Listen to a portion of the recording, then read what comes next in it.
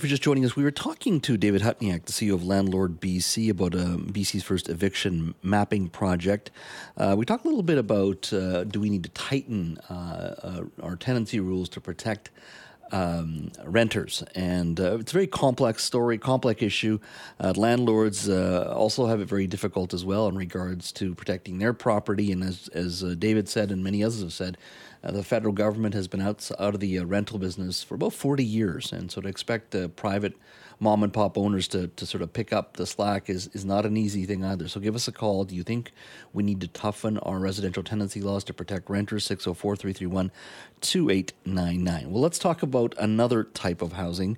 As we all know, earlier this week, Premier David Eby announced or released BC Housing, a report on BC Housing found that Shane Ramsey, the then CEO of BC Housing, was actively breaking the conflict of interest agreement when it comes to decisions involving the Atira Housing Society. The society was led by his wife, Janice Abbott. Since 2018, Atira has received $120 million in funding, and the Premier says that Mr. Ramsey sent text messages telling staff to direct grants to Atira, which is a violation of conflict of interest. Now, today, Atira, about an hour and a half ago, sent out a release saying they're going to at least take a look at their own conflict of interest rules, policies, and practices. And I also wanted to catch up with Richard Zussman on this issue. Richard, thank you so much. Yeah, my pleasure, Josh. Thanks for having me. So walk me through this over there in Victoria.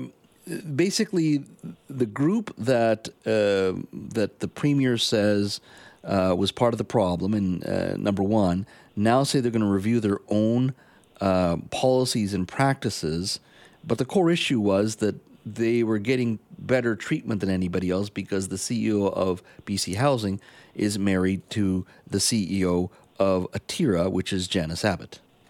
Yeah, I'm not sure anyone's going to be convinced that an internal examination is going to get to the conclusions people are hoping for. And there's more news on this file today. Shane Ramsey, he mentioned, the former CEO of BC Housing, he went to work for the development corporation that the Squamish Nation has. Mm-hmm. Well, he no longer works for them. So he is now out of that organization after these allegations were brought to light through this forensic audit on Monday. His wife, Janice Abbott, is still very much in her job. The board has supported her.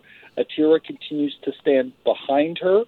And you mentioned this release that came out about an hour ago, and it details an internal look, a task force that will be comprised of people within the organization itself. So Atira's board chair and the chairs of the Finance and Government Committee. They've already come out and said they think they're doing everything great. So I'm not sure what the task force is actually going to do. The other piece of news that may be more significant is the province has been insistent that Atira return this $1.9 million in surplus funds. We now have confirmation that that money has been returned. It came back yesterday, and Atira says it took this long because it came after the receipt of the financial information Atira staff had requested from BC Housing. So that's coming back, but there's still a lot of issues about the way that Atira is governed here. So the former CEO of BC Housing, Shane Ramsey, you saying left, obviously, BC Housing to oversee the real estate development portfolio of the Squamish First Nation. How long ago did this break, the Shane Ramsey news? Yeah, so it just happened in the last hour or so. His name has been cleansed from the website, and for those who checked in with the organization earlier this week, like I did, there was an update that he no longer is part of the organization. And, you know, Shane Ramsey's departure of BC Housing was clouded with questions. We now know it clearly was connected to some of these allegations that were brought forward in the forensic audit. We heard this week that Premier David Eby had asked the board to fire Shane Ramsey. The board refused, so Eby fired the board. Then ultimately Ramsey decided to retire. But that retirement is clearly connected to the inability for him to work closely with the Premier and Housing Minister at the time.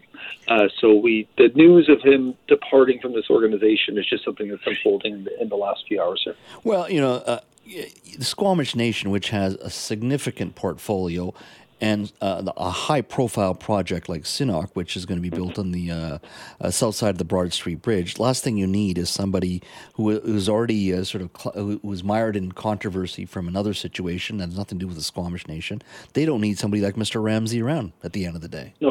No, the Development Corporation that Squamish is running is an incredibly substantial organization. Probably at this point, the most significant developer in Vancouver. The way that they can work with community through their First Nation is something that has automatic partnership with the municipality, the province, the federal government. You know, we've seen them already on the top of Vancouver Magazine's top power list, right? Themselves. Salem helps run this along with others within the Development Corporation. Clearly, Shane Ramsey had experience here they want to tap into, but they don't want the baggage that now comes with the former head of BC Housing. What happens with Atira now? The Premier, Premier Eby, the Housing Minister Ravi Kahlon have said in their own way, heavily hinting that Ms. Abbott needs to go, but she hasn't gone. So can they compel Atira in any way beyond saying, hey, you're not going to get any funding moving forward? I mean, how can they convince them that she's got to go? They can't, and this is the challenge they're running into now.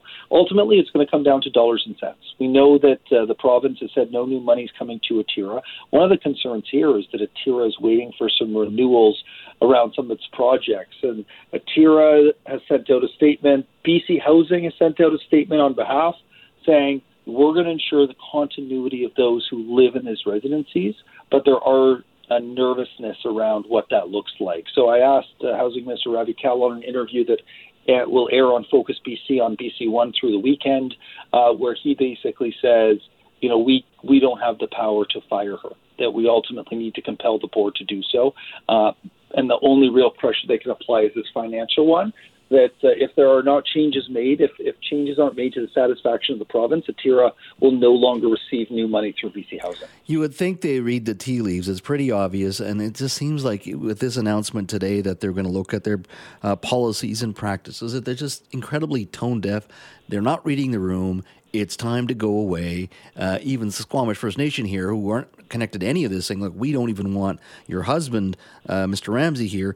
You would think Ms. Abbott would see it, obviously, and it's time to go. So let's see what transpires over the weekend and perhaps next week and how this goes, because this story is not going anywhere. Thank you so much, Richard. It is not. Thanks, Jess. Have a great weekend.